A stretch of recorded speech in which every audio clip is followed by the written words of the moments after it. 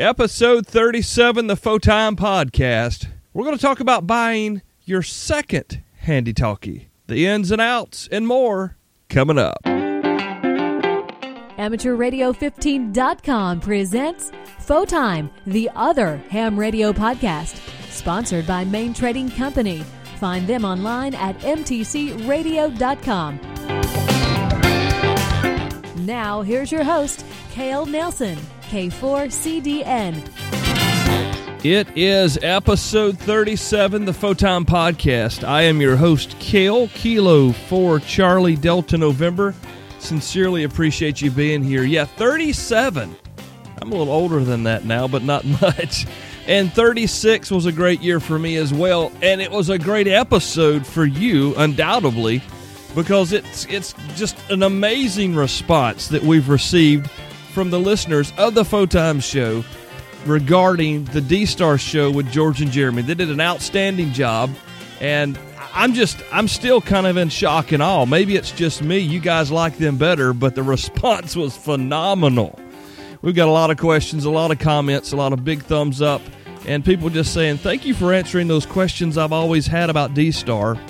And matter of fact, we're going to talk in a few minutes about how that particular program actually influenced a purchasing decision for our guest on the show today. Now, how cool is that? So anyway, it's a lot of fun to do this program, and whether it's me or them or whoever is on the show, we're excited to do it for you, and it's always a lot of fun. We do this every other week. It's the Photime Podcast. You find it online at photimepodcast.com, and we've got a whole library of shows that you can listen to. And you may want to go back and listen to some old ones. You may want to send us some of your ideas for some upcoming shows. We'd love to hear from you. We love hearing from our listeners. And we're actually going to have one of our listeners on the show tonight, today, tomorrow, whenever you're listening to this program. You know, I don't know where you're at or when you're at, but we're going to have one of our listeners on the program that we've been wanting to have on for a while. We'll get to that in a couple of minutes. But first, I got to tell you, this portion of the Photime Podcast is brought to you by the ICOM ID51 Alpha Plus Handy Talkie. This 5-watt dual-band D-Star and GPS-enabled handy talkie offers all the features you're looking for, and even some you didn't realize were available in an HT. From its IPX7 submersible rating, voice recorder, Android tethering, and more, this feature-laden handy talkie deserves a look. And you can find the ICOM ID51 Alpha Plus at mtcradio.com today. mtcradio.com.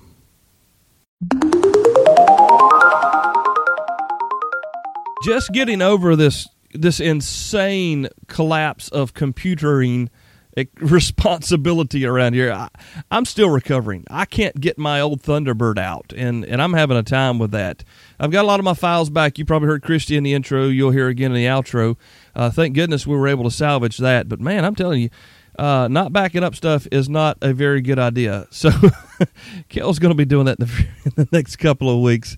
Just want to say thanks again for you guys listening, participating with the show. Thanks again to George and Jeremy for carrying me the last time. And a big thanks to Ed. Ed Bradshaw's coming up here in just a minute. His call is Whiskey 4, Echo Delta Fox. Ed is a Coastie, and he resides in the nation's capital. We've talked about having Ed on a couple of times. He's one of Jeremy's buddies. He's done some videos with Jeremy.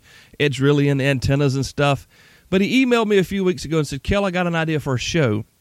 What do you think about this?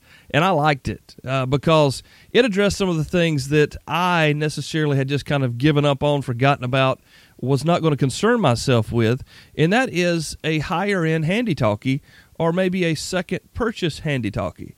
And I just want to bring Ed in here just a sec and hope you guys enjoy the program. I'll be back in a few. Again, thank you for listening to the Photime Podcast. Folks, with us we have Whiskey 4 Echo Delta Fox. That may sound a little familiar to you if you've seen Jeremy's videos from Field Day 2 years ago. They were using Ed's call, and because it was the shortest one they had of the bunch. Ed, welcome in to the Photime Podcast. Finally, nice to have you here with us.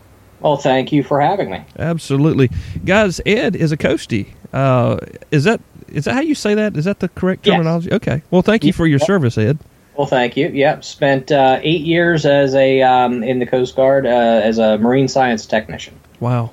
See, that I can't even spell most of those words, but we appreciate your service there. And again, thanks for coming on the show. Tell us a little bit about yourself. We've got your call, Whiskey 4 Echo Delta Fox, which sounds really cool when you say it phonetically. Tell us a little bit about you being in the amateur radio. Let's see. I have been a licensed ham for 3.5 years. Ham radio is something that's sort of always been around. I mean, not that I've had people that I knew directly that were involved with ham, but as a kid, when I'd listen to, say, shortwave, I was always fascinated by hearing people talking, or even just AM radio. And at night, you get at dusk when you start hearing some of these stations from far away. I just got this love for that magic of what's coming over the airwaves.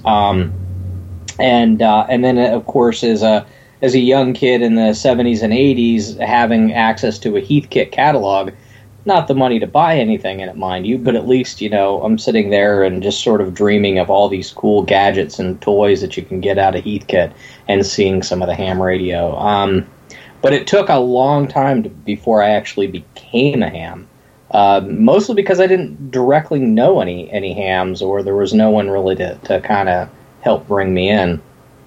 And it was almost 4 years ago, I was at the Science and Engineering Fair in Washington, D.C., and I'm walking around, and I happen to see this area where there are little satellite models around, and it was the Amateur Radio Satellite Group.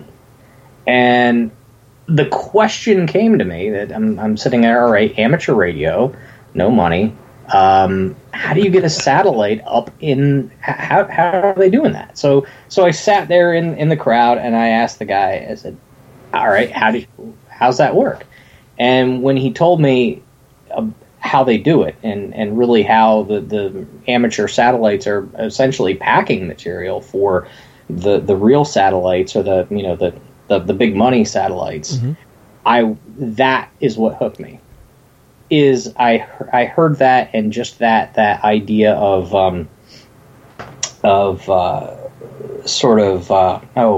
can't even think of what the term would be, but I really found that fascinating, and I wanted to know more about amateur radio. And at that point in time, I reached out to a club. I happened to reach out to one of the members of W4HFH, which is the Alexandria Radio Club, and they told me about they were doing a test. I got the books, read up, and I think I crammed for a couple months.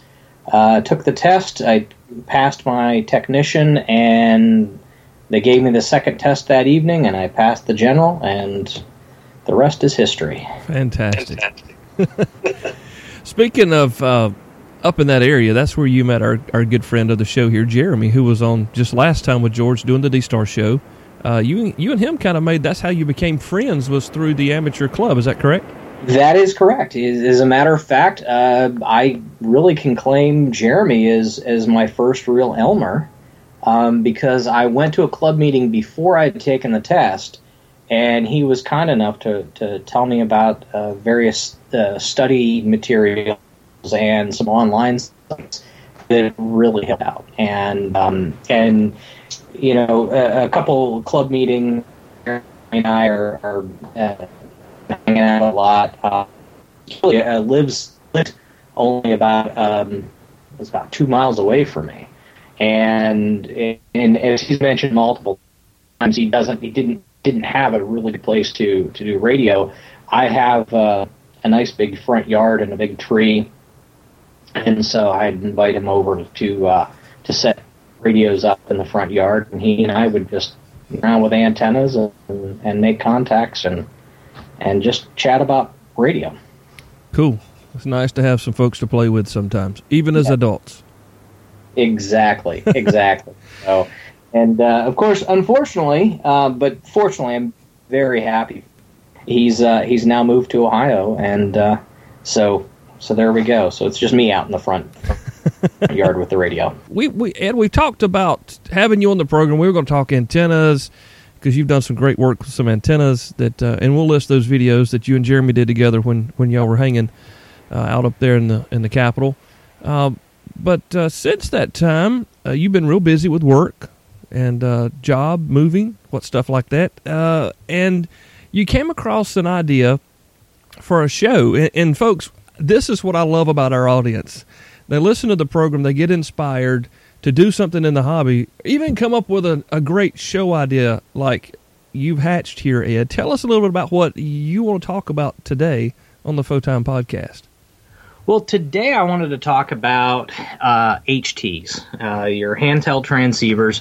It's usually, as a ham, it's typically that first radio that you buy, and of course, when you're buying it, it's always that one radio you really don't know much about. Especially as a new ham, somebody just tells you at the club or says, hey, just go down to the store or go online and order this particular handheld and whatnot. And, having done that myself, I think my first handheld was the FT60 from Yaesu. And, I didn't know what to expect. I didn't know what to look for. And so the idea was, as I've used handhelds, I've purchased some others over time, and just recently purchased the ICOM 51 Alpha Plus. And as I was using it and comparing that to my experience with the other radio, I thought it'd be really kind of interesting to talk about what some of the features are, what you're looking for when you look at some of the features on a radio. What does it really mean? What's it going to get you? And some of the other philosophy, I guess. So it's sort of an opinion piece, but at the same time, I hope it kind of helps spark some thoughts as other people look for an HT. Well, the simple answer nowadays is just when people tell us they want to get into the hobby, the first thing that they're told immediately is just go buy the $35 Handy Talkie from Amazon. It's good enough to get you started. Yep. You'll probably toss it in a bag anyway in a couple of months and move on. And I can't say that that's the worst advice to give someone, but it may not always be the best advice, especially if they really want to start out with a nice quality rig. Exactly. Now, let's see. It was about 3 years ago when I got my license, and the radio that everyone was suggesting was the Yaesu FT60. Seems to be the go-to HT as far as the we'll say of the more general HTs. I think at the time some of the more inexpensive Chinese radios had just been starting to show up at the ham stores. So and it's a great radio. It's a really good radio. It's built like a brick. Unfortunately, it's the size and weight of a brick too. And there are a number of things that over the years and having used some other radios that I've realized it's probably now one of my least favorite radios. So as an HT to get on to your 2 meters and 70 centimeters, it's fantastic. But could we do better? So that was my thinking. We recommend a lot of folks, we recommend the FT60 coming in over the Baofeng or the Osheen or something, if nothing else for the simplicity and the ruggedness. But as you progress in the hobby, simplicity and ruggedness may not be exactly what you're looking for. Right. And I would even say that to an extent, the FT60 isn't necessarily the most simplistic. But I think that probably holds true for a lot of radios. The thing, and I'd say my latest philosophy for an HT is this. I want a radio that I'm going to want to use every single day. And that also includes carrying over beyond using it to talk on a repeater. So I want a radio that gives me some extra features so that every day I'm using this radio, one, because I spent the money on it, I don't want to just spend $100 or $200 on an HT and then throw it in a bag and use it every now and then. I want to spend a couple $100 and use that radio all the time. And and we're not always going to be on the repeaters. So what else can the radios do? Gotcha. And so things like weather radio, which a lot of myself and I know a lot of people, probably listeners, are folks who like to do ham radio outdoors, and having weather information is really important. Yes, we have our cell phones, but sometimes we're not necessarily in the range of a cell phone, and weather radio is really handy. And as well as FM broadcast. For one, just for news, and two, it's if you're out camping, it's nice to have an FM radio that it's all inclusive. I don't have to carry a separate FM radio if I want to listen to the radio. I don't have to carry a separate weather radio. It's all right there. Yeah, you can listen. Like yesterday, I was helping my brother-in-law do some work, and we were listening to the Gamecocks play on the FM radio on the Oshin HT. Yep. And we didn't have to have a boom box in there, whatever we call it nowadays. Exactly. And you might think, all right, well, that's kind of trivial. It's not that important. But again, because I use that radio every day, I'm now familiarizing myself with how to operate that radio, how to get from the memories to the different the broadcast reception to various things. So that was my thinking, that I want certain features that are going to make me want to use the radio more, which as a result allows me to become more familiar with the radio, and the radio becomes more useful. That's something I haven't even considered, Ed. Be very frank with you. That one point there, because I despise using my handy-talkies. Well, a lot of it has to do too with I live way far out, so even with our excellent repeater system, it's still hard to get in with a handheld from where I live. So I finally got me a really nice mobile, the Kenwood TMV71 Alpha that I'm just loving, in the van, the Millennium Falcon. And that's what I spend the most of my time using. But if I had an HT that was more fun to use, more intuitive, more user-friendly, I really believe that I would probably keep it with me, because now I never really even had. I took it with me yesterday so I could listen to the ball game, but by and large, I came out of the fire service. I worked in the fire service for almost a decade years ago. We always had handy-talkies, or we called them walkie-talkies. It was part of your uniform. You had it with you, so when you went into a fire or any emergency situation, you had communications. But I got away from that, and I'm not used to wearing that or having that anymore. So leaving the house and taking a handy-talkie with me doesn't make sense to Kel anymore. But I think that you just nailed it. It's because it does nothing for me. Exactly. And so as an example, there are a lot of repeaters in the DC area, and so during the commute time, you get a lot of people talking on the repeaters. Well, I actually took the Metro for up until just recently. I took the Metro to get to the office. So I couldn't get on the repeaters during the commute because I was underground. So having a mobile rig, that made no sense to me. I would spend about 10 minutes a day in my car. The rest of the time I was either walking or I was taking the train. Right. And but I ended up getting the VX3R from Yaesu, a little tiny radio. I mean, the thing's the size of a box of Tic Tacs, pretty much. And it has a lot of really interesting features to it.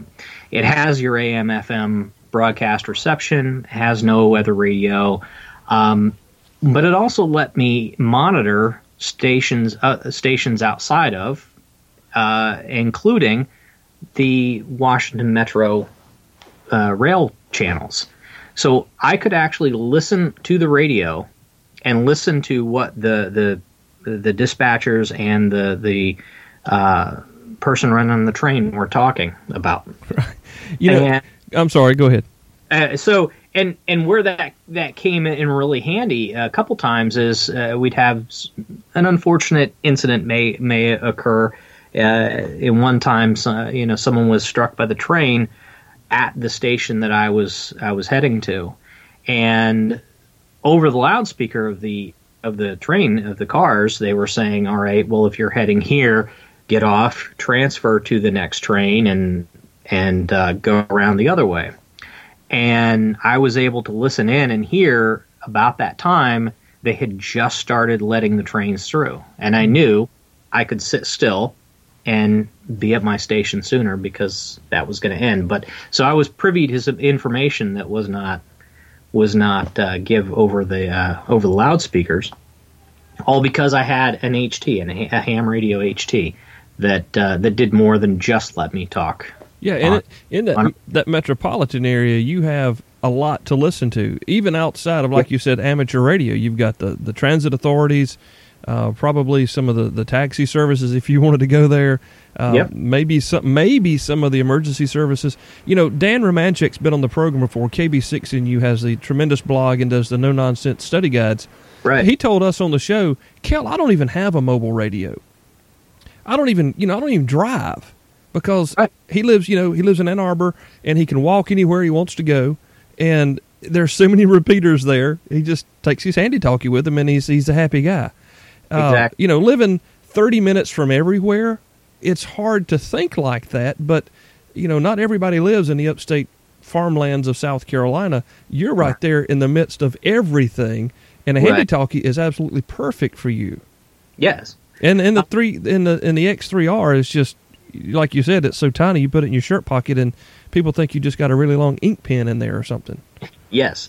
And one of the nice features of that, which I will say, here's one of those comparisons, and I can get into some of these more in a bit, but one of the comparisons, and another reason why I got the VX3R was, so I have my headphones on for, because I'm usually listening to music on the train going back and forth or podcasts. And with the VX3R, it actually has a headphone or earphone plug that you can plug your headphones in and listen to it right there. So I could, because I think one of the things I always felt a little self-conscious about was, pulling out this big HT with the big antenna on the train and even though people keep to themselves and pretend to ignore you, I'm sure they were probably looking on, what in that guy doing? So I wanted to keep things as sort of low key and on the down low as possible. So having that was handy. If you were to plug the headphones into your into the FT60, it actually keys up the mic and starts to transmit. So that was one of those little things, and that was the reason I didn't carry the other. That's why, if I had the one, I ended up taking the other. The other was the size was really nice. I could keep it. I could just have it in a pocket. I could keep it in my bag, kind of like a EDC type of a situation. Right.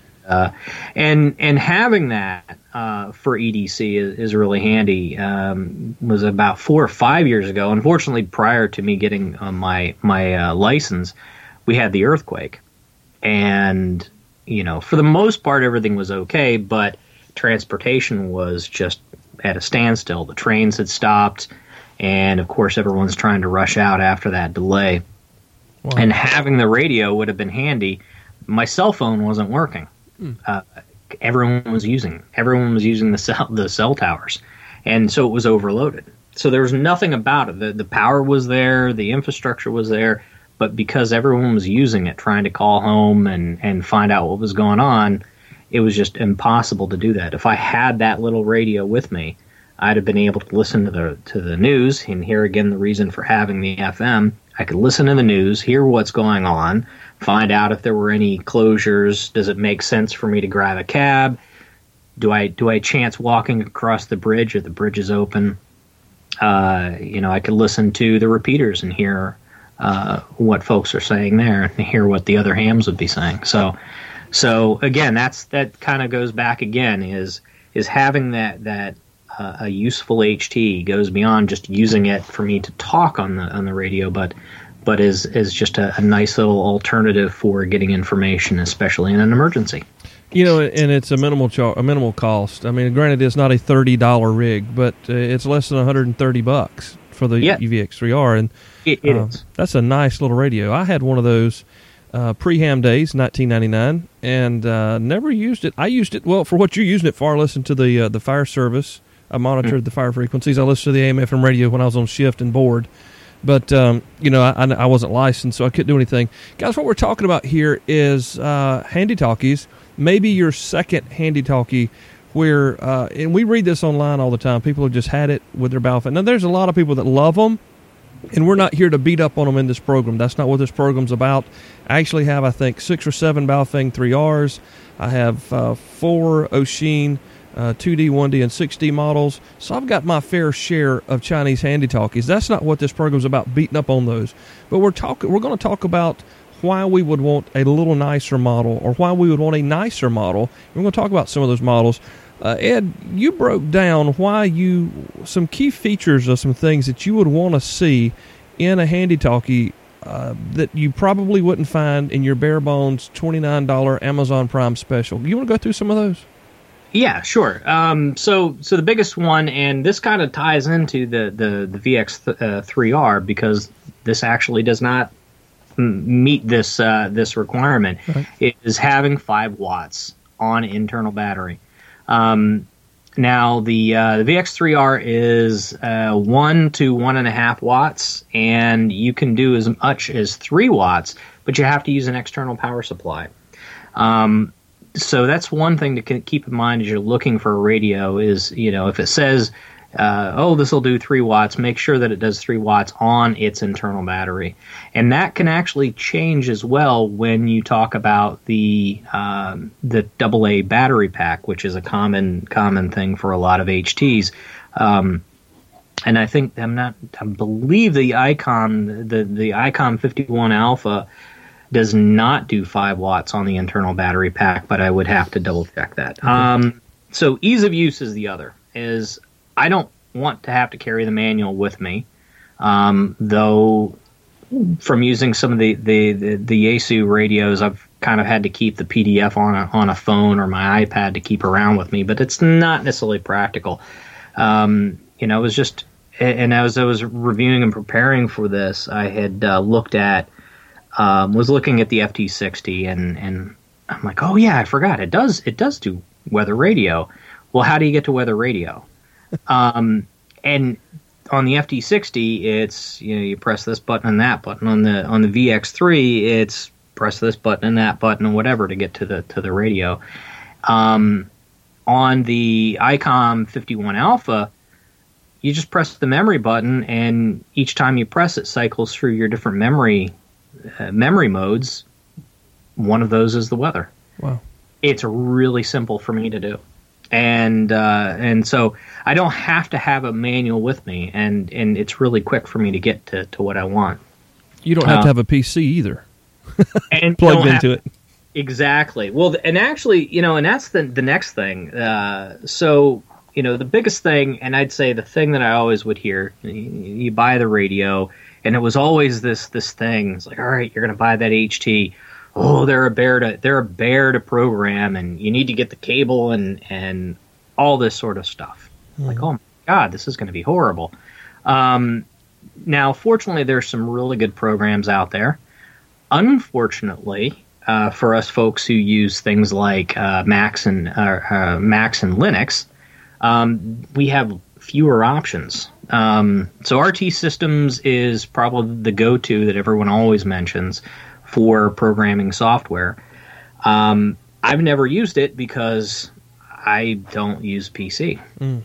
Now, I actually have, for all my other radios, I use the Chirp software.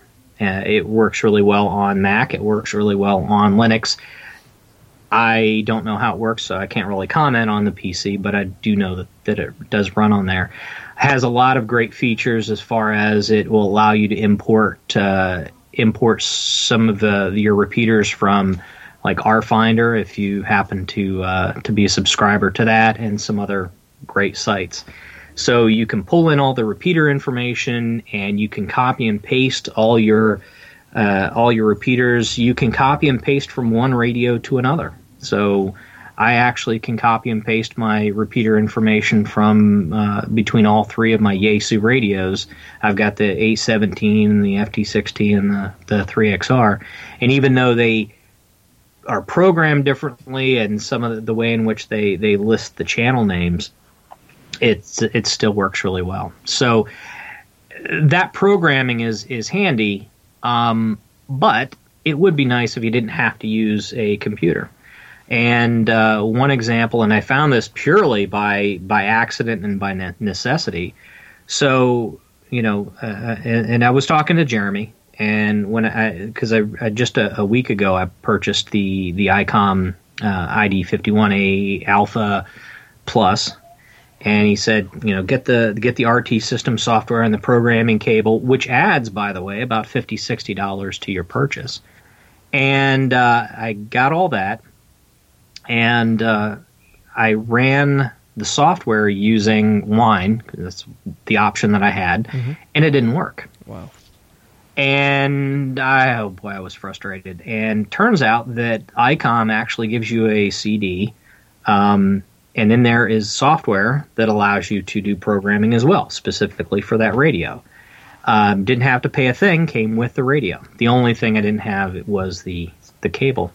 But the 51 Alpha actually uses a micro SD card. That I took a micro SD card, I popped it in. Well, first I had to format it on the radio, easy as pie, because there's a menu. You go down, you press the menu button, you go to SD, and then in there's format.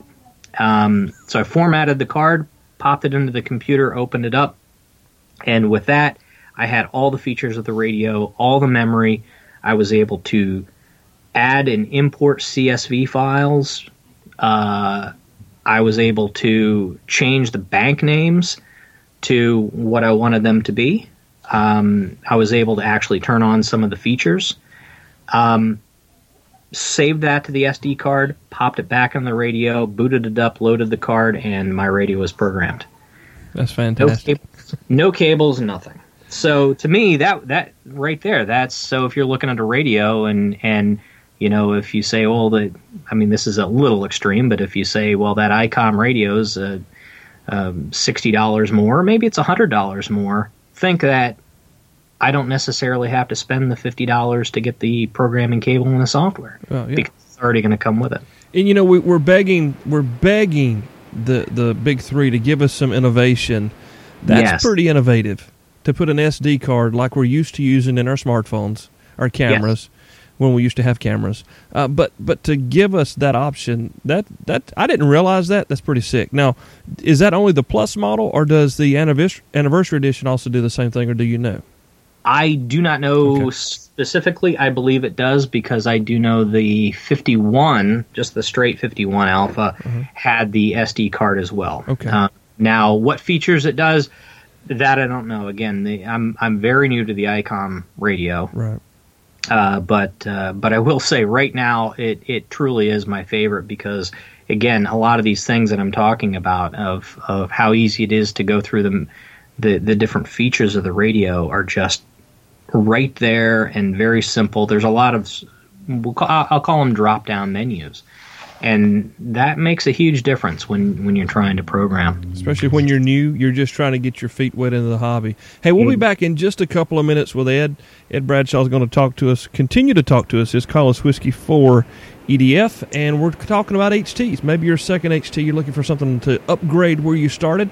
We'll be back in a minute right here on Photime Podcast. Hi, everybody. It's Christine at Main Trading Company in Paris, Texas. We just want to take a moment to say thanks to all of you guys for your support throughout the years. 6 years in business now.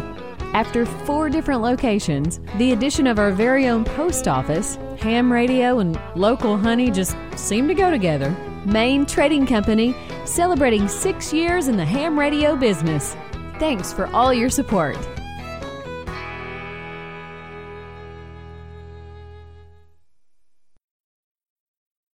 This portion of the Photime Podcast is brought to you by the Kenwood THD 72 Alpha Handy Talkie.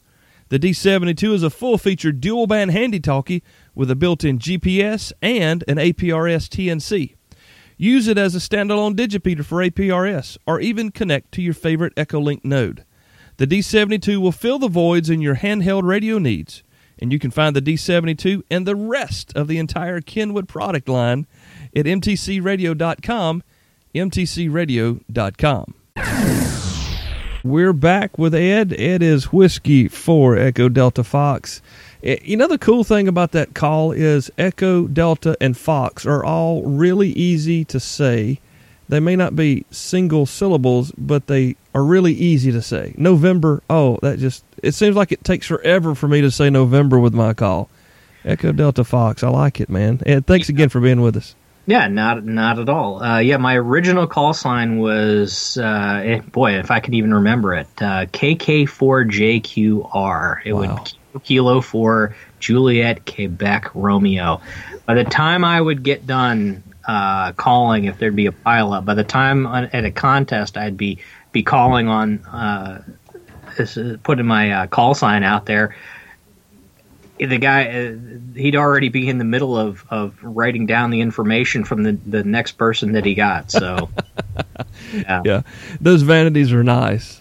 They are. Vanities are nice. And I've got some friends of mine. I'm not going to call them out on the air because I know they listen sometimes. I wish they would get vanities because their calls are a mouthful, and two of them they tested the same time, the same day, and they have identical calls except the very last letter of the suffix, and even it sounds like the other one. So one's an E, one's a G. Oh, that's yeah. So that's a lot of fun. But anyway, back to what we're talking about. And these are some of my buddies that use HTs a lot. We're talking about HTs. We've been talking about HTs. Talking about some of the things we're looking for in a replacement or a second or maybe a higher end HT than we started with when we first got licensed. We've talked about the Yaesu FT60. We've talked about the VX3R. We've been talking in and out about the ICOM 51 Alpha Plus, which is your newest addition to the stable. Let's keep talking about some of the things that we might want to consider. Maybe we haven't considered because, like Kel, we never use our HT because we just hate having to deal with it. What are some of the other features that would probably be something for us to look forward to if we're shopping for a new HT? Well, let's kind of continue on the programming where you talk about the memory. So the radios, I found that there's kind of a very broad range of ways in which radios handle memory, either the number of the available memories that they have and sort of what features you have. What I like to see in a radio is to have a group feature for my memories, which allows me to put, because I'm in the DC area, but I'm originally from Pennsylvania. My family's from up there. When I go up to Pennsylvania, I want to have my second set of repeaters. So I have all my repeaters in a second group. And then I've also got other channels as well. So I'm a mile from the Potomac River. Across the river is the National Harbor and former Coast Guard. It's just sort of habit. It's kind of fun to listen to the maritime channels, and so I like to have those in there as well. It's just more or less just pure entertainment than anything, and I can have those in a second group as well. And where having the groups are handy is a lot of radios that do the groups allow you to scan within the groups. And that's really nice because I can have a group of just repeaters and I can scan repeaters and not have to worry that, got, someone's calling on the maritime channel. As well as I don't necessarily want the radio to be zipping through repeaters that are, 200 miles away up in Pennsylvania. As well as when I'm trying to dial in. So having memories are really handy. Being able to label those memories and label those groups are really handy, more or less because I don't always remember that, memory group 2, that is my, that's my Pennsylvania repeaters or, my MCOM group. So that's one of them. Again, I think we talked about the AM/FM broadcast and the benefit of that. Wideband, that's the other one I wanted to talk about. So you see a lot of stuff with wideband, and there's wideband is everything from, all right, this will do the 110 megahertz on up to the 999s. That's handy for listening to, if you like to listen to the aircraft bands, as well as some others. But you see a lot of radios, and the VX3R happens to be one, that allow you to actually monitor all the way down into the lower HF frequencies. I can monitor 40 meters. However, there's a bit of a problem with that in that I still have a little tiny antenna. And as cool as that was when I first bought it, and I thought, oh, wow, that'd be nice to be able to sit out at lunch and listen to some CW or listen to the 20-meter bands, I never could pick anything up. And the same thing goes for the shortwave bands that happens to be on that radio. As a matter of fact, it has built-in memories for shortwave channels. At best, I could probably pick up at the 15 megahertz where you'd have the time channel, and every now and then, if the band was just right, you could hear that, and that was kind of cool. But it really turned out to be one of the features that it initially I thought would be really cool, that turned out to be not really as handy or useful. So again, sometimes those extra features really don't add much. Well, Ed, could you, if you were so inclined, take a long wire out in your yard and connect it to that, and you have your shortwave receiver? Let's say you're a tech wanting to get your general, but you don't really know what you're missing, or you want to listen to some shortwave. Can you connect an external antenna and make that a little more propagation friendly? So you could, however. The other really aggravating feature in that, when you start looking in those bands, is when you turn the knob to change the channel, you're going by, say, a 5 kilohertz steps. So you're not actually you're not tuning. You're not really tuning, right? And so, again, that was one of those other things is, yes, if you could get on the exact frequency that someone has to be, but it really turns out to be more frustration than it is anything. Now you mentioned maritime frequencies. What about air frequencies? I know some of these higher-end handy-talkies will receive the aircraft frequencies. Is that anything you've ever done spend any time with? As a matter of fact, in fact, a lot. I'd say not even the higher end. The FT60. Let me go back on that. Hang on a second. I could be wrong. No, I don't think the FT60 does. But definitely the Icom does. The 51 Alpha. My office is within eyesight of the Dulles Airport Tower, and my house is in the flight path of the National Airport. So I can actually get aircraft all the time on it, and wow. It's kind of fun. Yeah. I'm not a huge sort of airplane guy, but again, it's enjoyable. Sometimes I would consider it somewhat of a morale builder. When the repeaters go dead in the afternoon, between 8 and 3 or 4 o'clock in the afternoon, it gives you something else to listen to. Exactly. Okay, I got you. Now, batteries are like the silver bullets for handy-talkies. Yes. I found that out just the other day. I got the handy-talkie out. I wanted to use it to listen to the radio, and the battery was dead. Yep. So let's talk a little bit about battery. I know we got some different chemistries and different setups. We've got externals. We got battery trays. We can put AA's in. I've actually got an old ICOM. I think it's a 7 or 7D that runs off AA's, and it's just in my get home bag. I just leave it in there with some end loops and trust it'll work for me. That's really the best handy-talkie I've got. I never use it, but it's a really nice, really easy to program old handy-talkie. But let's talk about batteries and battery management for handy-talkies. Yeah, so, and this is one of the things, and I think this is probably, as I talked earlier on, why the FT60, even though sort of being as venerated as it is really one of my least favorite HTs. And it's because, number one, it uses nickel metal hydride battery.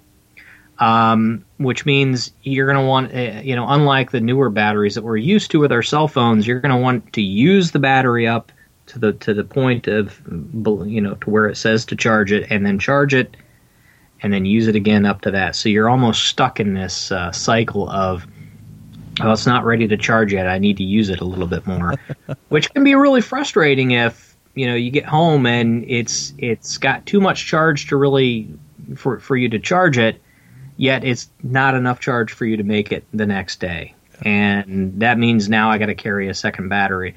The other is batteries like that actually don't hold on to their charge over a long period of time. So if you have that go bag and you have your radio, you've charged the battery, you pop it in, and as you said, you go back to it, it could be dead. And that means now I've got to think about, all right, well, every month I've got to make sure my battery's charged in the radio. I mean, not a bad thing to do, but it adds to that something you're going to forget.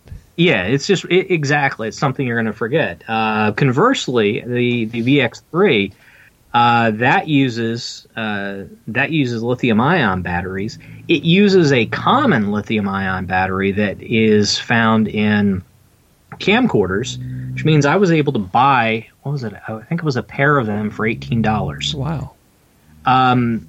I'd charge those up, and I've carried the batteries and that radio in my day-to-day sort of EDC bag that I carry just to and from work. And I think it was a year, and the batteries were still held a decent charge. And that's really kind of handy because, that radio is not a radio that I used a lot. It was more or less, I liked the size that I could keep it, and it was there when I needed. And I didn't really have to think about it. You pull it out and, hey, I've got charge, as well as the extra batteries. They're also very small and light, which is another thing. A lot of the Handy Talk is when you want to buy a spare battery, you wind up paying a third of what another radio would cost you just to get a battery. Oh, yes. So that's something to factor in this as well. And like you said, you found an alternative, which is always great. and that's it. And I have found alternatives for some of the other batteries. Now I'll kind of just keep that. Because I've not actually tried them out, I don't necessarily feel comfortable recommending, hey, go out to this place and get. But they are out there, and maybe we can come back later with a report on that. But another thing is, so you talk about the charge, the FT60, and again, I don't necessarily want to sit here and turn this into a just beating up on that radio. It's a great radio. It's just the radio that I have experience with, so I can speak specifically to it.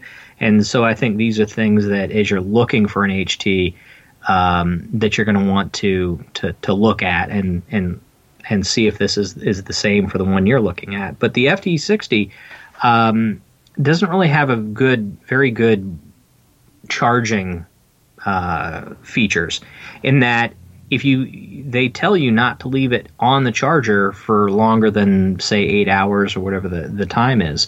And that means, boy, don't forget it, because you could damage the battery, at least according to their documentation. And that is a frustrating thing, because again, now with the nickel metal hydride, I have to sit here and, well, I can't charge it now because I'll damage the battery. I have to use it some more. And then when it is time for me to charge, I have to charge it for only a certain amount of time because the radio is not smart enough to stop charging. As an example, the VX3, you plug that in, and when it tells you what it's doing.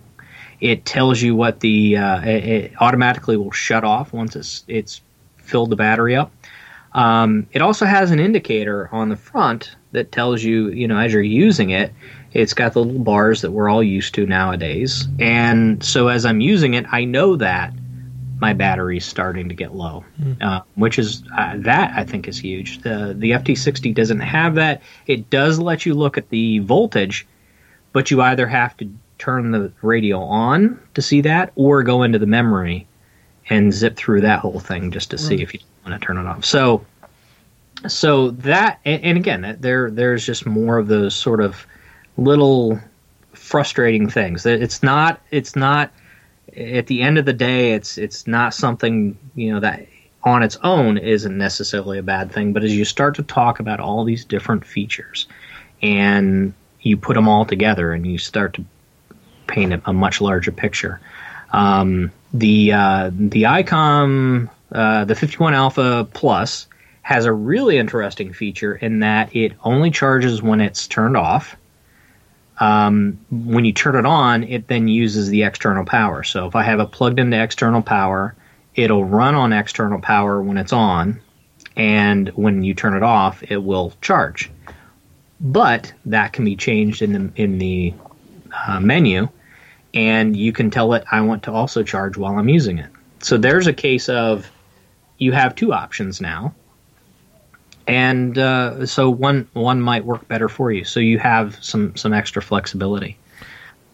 It's that's another thing that people may tend to forget or just not even be on their screen until they really need it. But the capacity to charge your radio in the car or to power your radio in a vehicle, it saves you from having to buy another radio, number one. Yes. It keeps your battery top so that when you do get out of your vehicle, like it's say in MCOM situations, perfect example. You use your HT, it's charging until you have to get out and start calling back into net control. Do you have vehicular chargers or vehicular battery adapters and whatnot for your rigs? Because I try to keep those for the ones that I have, and they're not easy to find, especially for the Chinese rigs. Some of them work well, some of them don't. But some of these higher-end rigs, I'm going to have to assume that they're at least available for purchase. Yes, and I do. Because at least up until just recently with my new job, I've not had a need to have a mobile rig. So I actually, if I want to have a radio in my car, it's right now going to be my HT. And so what I do is I have in my car is my the 12-volt adapter plug, and that plugs into my radio and allows me to charge it. Now, and here's a perfect example of that is different between radios. So the FT60, I think they recommend not using the external power for actually using your radio, that it's purely to charge, which means now if I'm going to have it plugged in, I'm not going to have it turned on. Mm-hmm. So, if at the minimum, I just want to drive around and listen to who's on the repeater, I can't really do that, at least not according to sort of the ASU manual. Now, I have used the ICOM while it's been plugged in. I'm not necessarily sure what the specs. I haven't. Sometimes I'm a little bit. I kind of like to push it a little bit, and I know a lot of radios. They say, well, that's just for charging. It's not for operating your radio. But at least, especially from these adapters. But I do, and I've had good luck so far. What other? You sound like a Yaesu guy, and there's no problem with that. And you, I think that you're finding a lot of love in this new ICOM rig that you've got. Have you spent any time with the Kenwood TH Delta 72, which is their dual band with APRS and GPS built into it? I have spent afternoons with that. That was always the HT that up until recently I was sort of. It was always on my list of, oh wow, I really want that one, because I like the idea of the APRS. I like the fact that you could plug it in. It had a USB connection, and you could send data over your laptop, which again, a great bit of use outside of just using it to talk on a repeater. So yeah, that one is actually a really nice radio, and I've known some people who've had it and had a chance to mess around, but not a whole lot. I think Gerald's got one. He does, as we used for the field day not last year, the year before last, 2014. We actually set his HT up to Beacon APRS. It's one of the points you can get for field day. Right. So we had his HT was beaconing APRS. Cool. And it was a really nice. It's a really nice feature. So again, and especially if APRS is your thing, I know that there is a bus driver. He works for the Metro Transit Authority here in DC.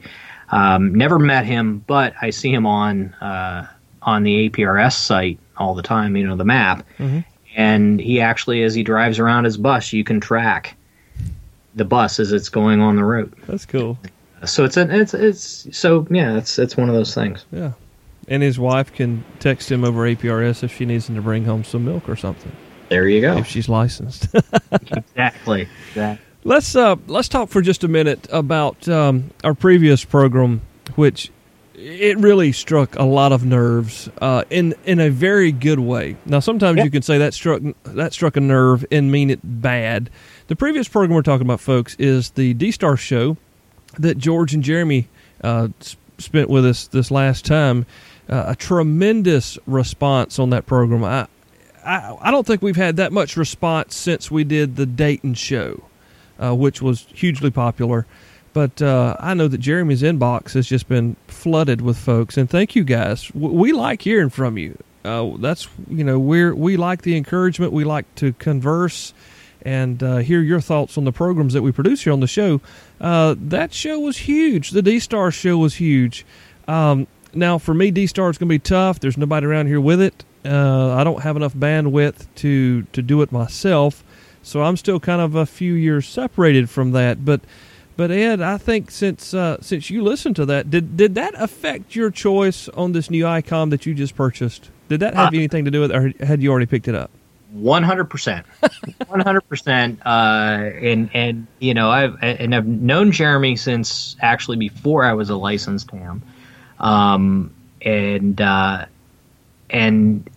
think he had D-Star early on, and the club that we belonged to also had D-Star, and so it had always been around, but I never really saw much reason for it, much thought for it. After that program, and I listened to Jeremy and George talk about that, I was absolutely hooked. Because I think they made a lot of good points, and I know there are a lot of people who think that everything from the extreme of, well, D-Star is not ham radio, and that's an argument for another time.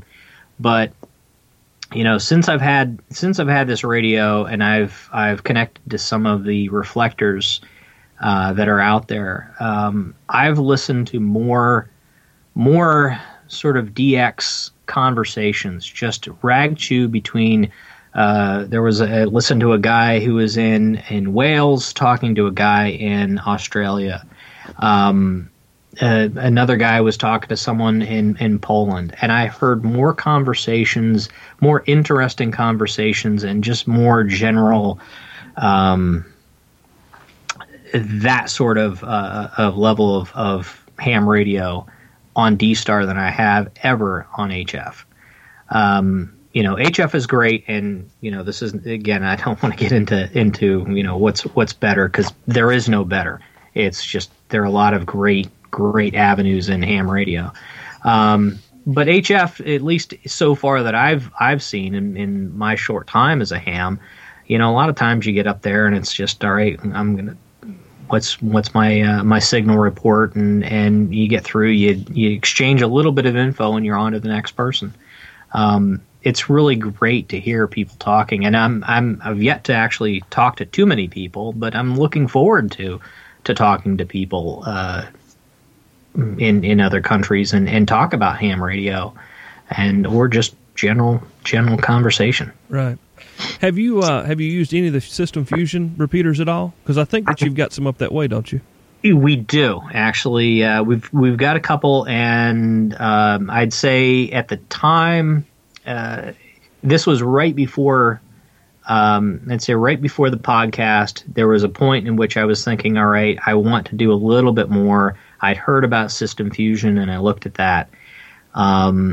So it was kind of on the fence of where I wanted to go. And again, after hearing what I thought was a really compelling argument from Jeremy and George, that I decided with the D-Star. But so ICOM can send them a commission check on your behalf. They can. I would say at the end of the day, they're probably very similar technologies. I'm sure that each has some merit, but the biggest argument was, well, there's a lot more infrastructure and a lot more other additional things that you can do today with D-Star. It has nothing to do with the fact that, the D-Star is no better than System Fusion necessarily. It's just the fact that D-Star's been around longer and more things have been out there. Right. So, for instance, I built, and it did not take, it was not very terribly expensive, with it was $150, they got the DV Mega Board and an existing Raspberry Pi. I now have my own D-Star hotspot that now runs up in my in sort of my man cave / ham shack. I hooked that up to my external antenna and was able to walk around the immediate neighborhood listening to D-Star. So just a fantastic things that you can do with it. So I really like that. Well, if you're new to the program, you need to go back and listen to the episode previous to this one and enjoy the conversation with George and Jeremy. It was quite enlightening. Again, it was probably top 5 most popular programs we've done yet. I don't really know what that says about the show host when he wasn't involved at all, but we'll just leave that right there. I do want to touch on something though that Ed, I just made you aware of as we were going on the air here. Yeah. This was the new, it's a PDF of a page from the latest QST magazine. That's the magazine that the ARRL produces. This is from the November 2015 issue, and it's on page 75. And guys, I just threw this at Ed as we were going on because I just got it earlier today. And it's basically a breakdown of ARRL laboratory testing of handheld transceivers that they've done over the last 5 years, 2012, 13, 14, and 15. A lot of these, again, this isn't a beat up on the cheap Chinese handy-talkie. Kel's got at least 6 or 7, maybe 8 10 if you count my Oshins, which are the higher-end cheap ones. But anyway, if you look at this table, Ed, you see the big 3 listed on there. They're virtually 100% compliant. Kenwood stumbled in 14. Yaesu stumbled in 13. But past that, they're right on the mark. You look up in 2012. This is right after I was licensed. The Oshin was 100%. That was when the Oshin was the cheap one of the day. Now, guys that are brand new in the hobby, you're getting to experience a $35 handy-talkie as your first purchase. When I first got licensed, $120 was cheap. When George got licensed, they used rocks hitting together to make sparks and smoke. I'm just kidding, George. But they were very expensive. So looking at this here, I've got it in front of me. I hope that you can see it there, Ed. Yep. You can see that from 2012 to 2015, the lower-end brands, the cheaper brands, the Amazon Prime handy-talkies that are all the rage right now, you can see that apparently, according to the ARRL testing here, that their quality has not improved over the time that they've been involved in this testing, which is kind of disheartening. Yes. As a matter of fact, it's dropped quite a bit. I'm looking right now for 2015 with Baofeng being 25% compliant. And Oxon being 86%, where your Yaesu, ICOM, Kenwood being 100%. That's a little troubling.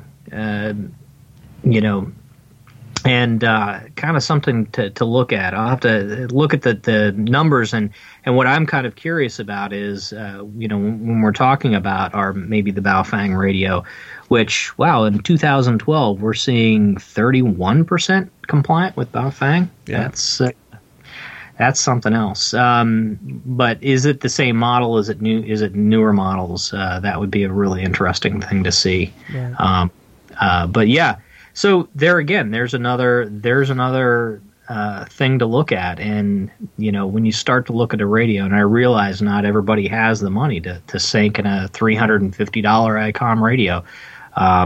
Fortunately, the ICOMs, and the reason it took me so long is they were just, I think it was $500 at the time that Jeremy was getting them, and that was just way out. Yeah. More or less, and more or less that number really came down to, well, that's $500. That radio had better do a lot. Yeah. For me to make that investment. And so you might get a $35 radio, but keep in mind that there's some other things that may not don't necessarily compare when you start looking at, let's say, the $100 radios, which I believe the FT60 and some of the other sort of entry level of the big three are in that $100 range. Yeah, and that that's one of the great things about the influx of the Chinese brands is that it really drove down the pricing on the consumer end.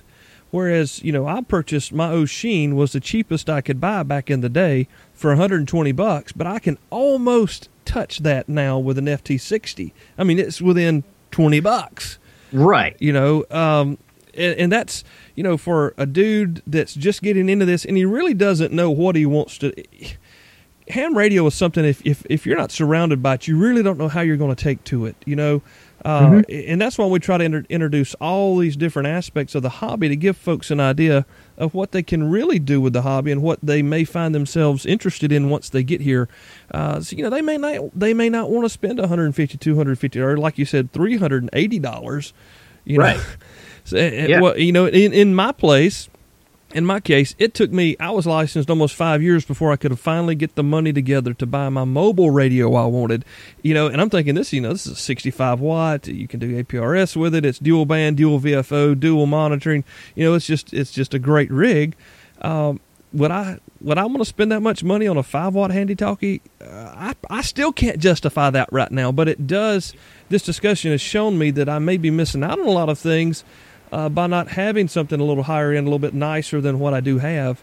And again, not to beat up on what you have, listener. If all you have is a UV5R that you got for $25 and you're happy with it, we're not dissing that. We're just saying there may be some other choices as you mature in the hobby that you may want to investigate and kind of see what you're missing. Yeah, exactly. And I think that's the thing. I probably would still, although now that I'm seeing some of these numbers with the compliance, that I might actually change my thinking is, you're a brand new ham, you just got your technician license. It doesn't necessarily make sense to go out and buy a really expensive HT because you really don't know if this is even a hobby for you. But once you're sure that this is what you want to do, that's when you can definitely.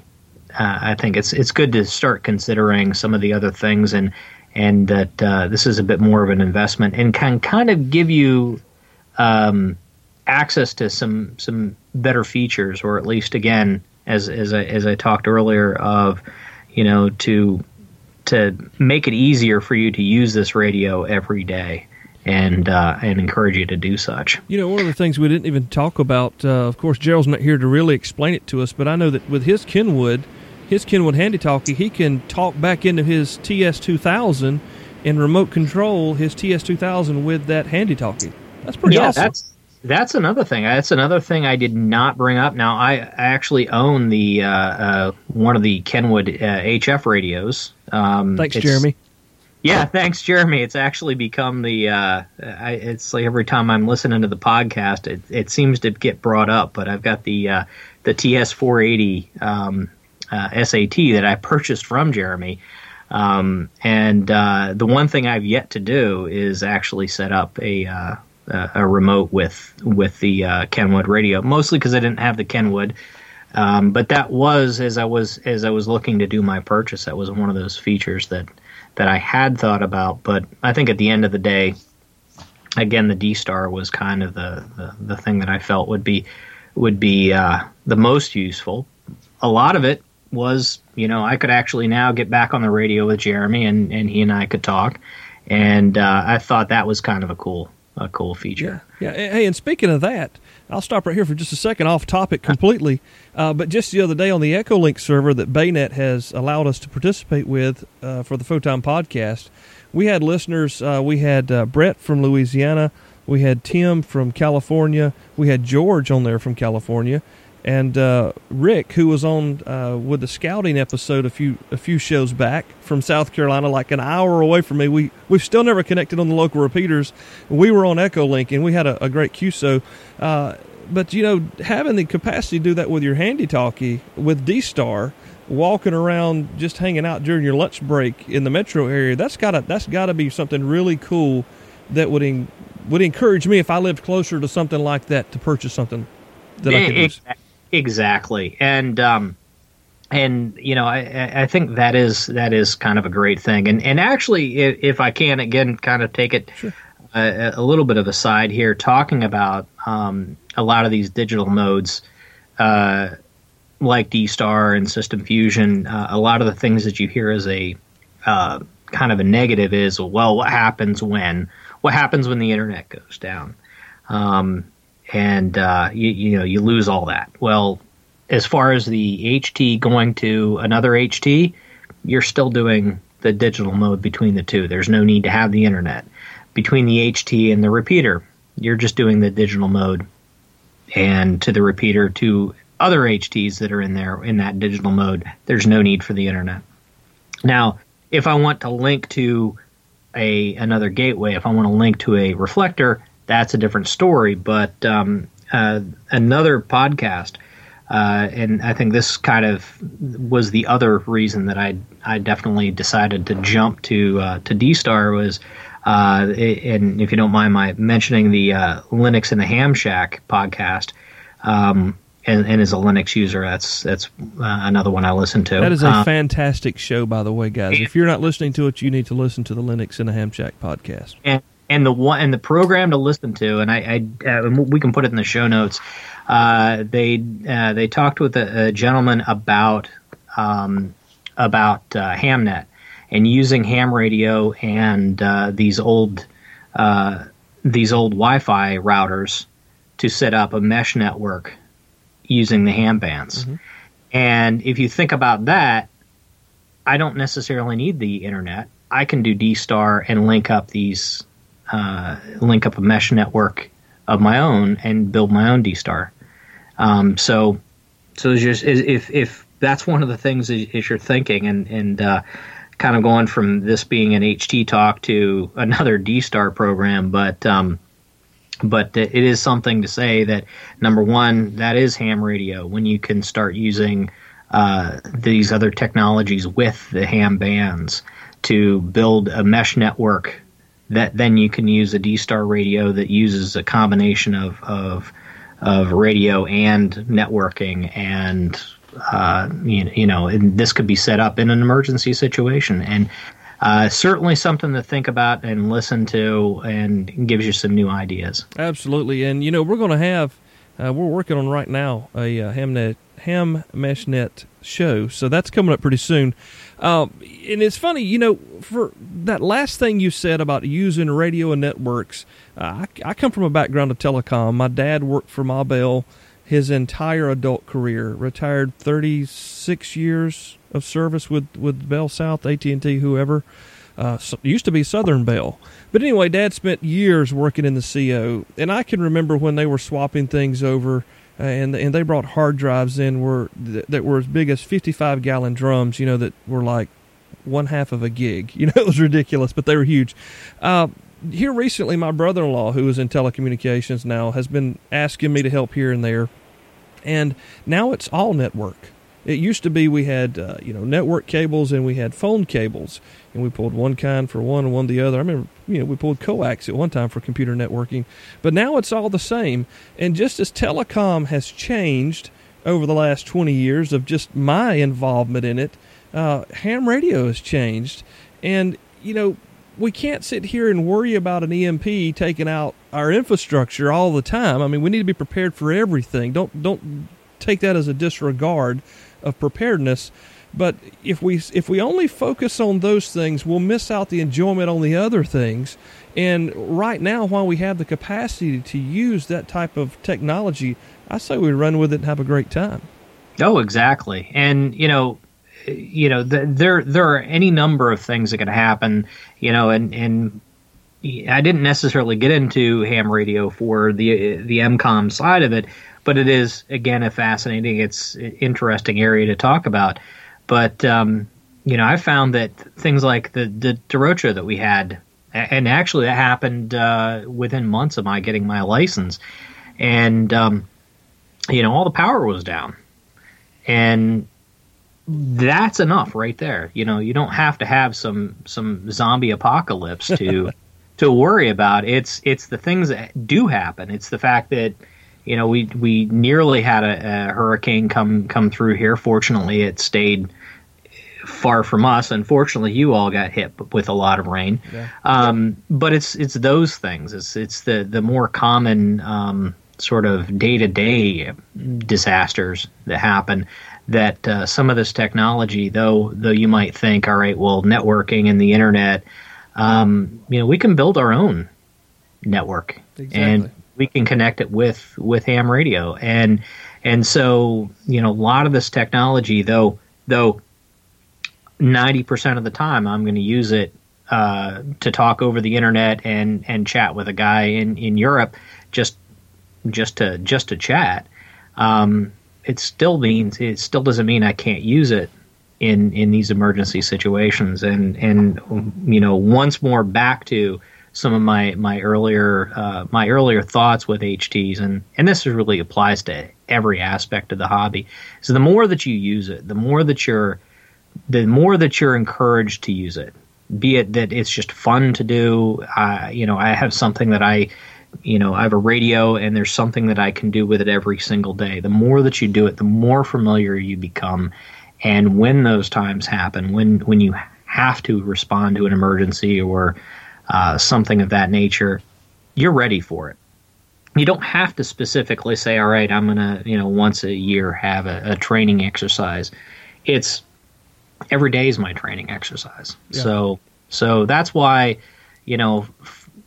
definitely find features in a radio that you're going to want to use outside of just talking on the repeater. Now, I'm granted, if talking on the repeater is all that you want to do, that's it. But definitely, that's my thought. Well, Ed, we appreciate you coming on. I know that we've talked about having you on since, very first. When Jeremy and I connected, he's like, "Oh, you got to meet my buddy Ed. You love Ed. Ed's great." And some of the antenna stuff you've done, we still want to have you on a chat about. And I know that you and Jeremy would have a lot of fun with that. I thank you for coming on and chatting with me about this because, I don't have those radios. I can't fund that right now, but it does give me an excuse to say, you know what, maybe I need to. Maybe think down that road. Maybe that would be a nice feature to have. Maybe we can get D-Star, for instance, if we had enough people here in the local area to get one of those running. Maybe I could even get a DVAP or something one day when I finally get some great internet connectivity down here. So it's something to look forward to, and having this conversation, I think, has definitely changed my outlook on it. And I hope that, and I'm sure, I should say, that it has some of our listeners. Again, this hasn't been a beat-up session on your particular brand that you like the most. I mean, we've talked about the big three here because the big three offer the most features. That's why they call them the big three. And you can even look at some of the Alinco radios, not to discard those guys, or disregard them rather. They make some really nice radios as well that maybe aren't as feature-laden, but they've got some with some odd combinations of frequencies. If you like the really high bands, they've got some dual banders that would probably attract you as well. So, Ed, again, thank you for coming on and chatting with us and sharing with us your time, and we hope to have you back on the show again soon. I hope to be. Thanks a lot. And again, a big thanks to Ed Bradshaw, Whiskey 4, Echo Delta Fox. Now, we have an addendum down at the bottom of this about some of the charging that we kind of talked about on one of the units. Ed addressed that through the owner's manual.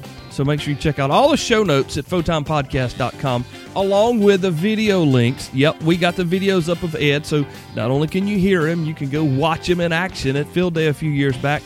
And as he explains this really cool center insulator for an antenna he developed, it's really sweet. So make sure you check those out. Photonepodcast.com is the show website. Don't forget, on that page at the very bottom, on today's episode page, there's a link if you want to catch out one of the brand new Photon logo t-shirts. They are available right now on Teespring. You click the button. Yeah, I've got a large array of colors to choose from. So if you want girl colors, boy colors, or just olive drab cool colors, make sure you click on one of those today. Pretty inexpensive. They're making them some really nice tees. It's American Apparel stuff, so check it out on Teespring. Again, thank you for listening. Thank you for shopping with the Main Trading Company, mtcradio.com. Their specials are still going right now on those HF rigs.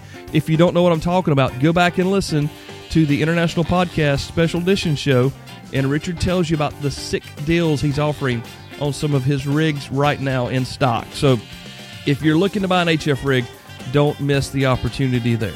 That's about all I got to say, guys. I'll be back next time, and I've got a really couple of interesting shows. I don't know which one's going to come in first, but I'm working with 3 or 4 different people, and I'm really excited about every single one of them. So make sure you come back. You check us out on Facebook, Twitter, Google+, all those places. Share this with your friends. Let's spread the news. Let's go into 2016 on fire. This is K4CD and 73, y'all. Thanks for downloading, listening, and subscribing to AmateurRadio15.com presents Photime, the other ham radio podcast. You can find our past episodes, web links, and more at AmateurRadio15.com. That's AmateurRadio15.com. Follow us on Twitter at Photime Podcast, and remember to visit our show sponsor, Main Trading Company, at mtcradio.com. Till next time, 73s.